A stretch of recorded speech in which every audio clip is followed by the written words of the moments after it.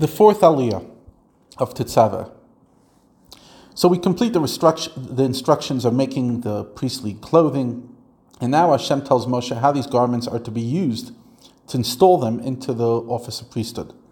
This was going to take place daily for a whole week, and was going to take place the final week of the month of Adar, which historically, right now we're recording this and we're learning this on the 12th day of the month of Adar. So this is 11 days' time, 23rd till the 29th, leading up to the Rosh Chodesh, the first day of Nisan. Every day that week, the tabernacle was erected in the morning and dismantled after the installation rites were finished. Only from the first of Nisan was it left standing. This is what you must do to Aaron and his sons to consecrate them to serve me as priests.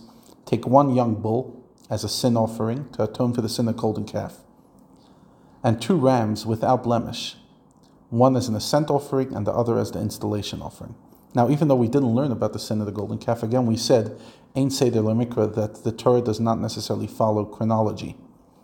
That means, yes, the stories are accurate when they're said, but it's not put in a chronological order. So next week's parsha, which talks about the sin of golden calf, took place before this commandment.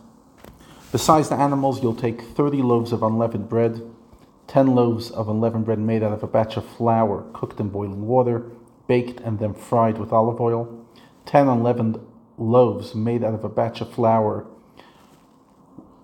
kneaded with a quarter of lug of oil and then baked, and then 10 flat unleavened cakes without oil but smeared with olive oil after they've been baked. So basically each one with their own category. Brush the oil on the flat cake in the form of the Greek letter lambda, which is like a backwards V, which is an angled form of the Hebrew letter chaf, the initial of the word priest. You must make them all out of fine wheat flour. So basically it was an upside down V.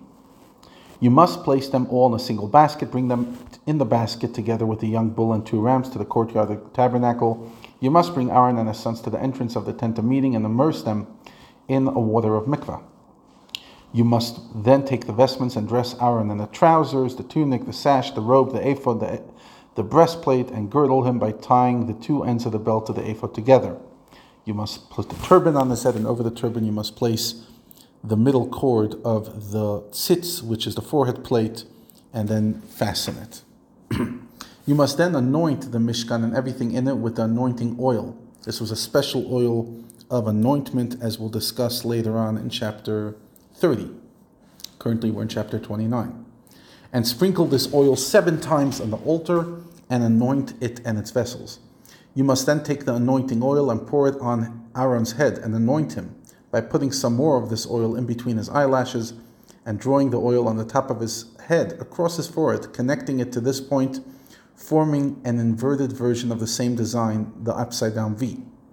When one of his direct descendants becomes high priest, you must install him into the office by doing the same thing. You must bring forth his sons and dress them in their trousers, the regular kohanim, and tunics. The trousers not mentioned explicitly, but rather implicitly, because their primary purpose is modesty rather than, something for the priest, that everyone just has to wear something. You must gird them with sashes. Aaron, after dressing him in the tunic, and his sons after dressing them in their tunics, and put on their headdresses. You must install Aaron and his sons in their duties by dressing them in the priestly clothing, and this will make it a permanent law. You must then offer the following 3 sacrifices, officiating as the high priest, while Aaron and his sons will act as the ones for whom the sacrifices are offered. Basically, Moshe served as high priest in the week leading up to the Mishkan. First, you must offer a sin offering on their behalf, and you must bring the bull before the tent of meeting, and Aaron and his sons must lean their hands forcefully on the bull's head. You must slaughter the bull before Hashem's anywhere in the courtyard, as long as it's eastward of the entrance of the tent of meeting. You must then go up the ramp, take the bull's blood, and put it on the altars. If you remember, there's 4 protrusions on the 4 corners, 4 boxes with your finger.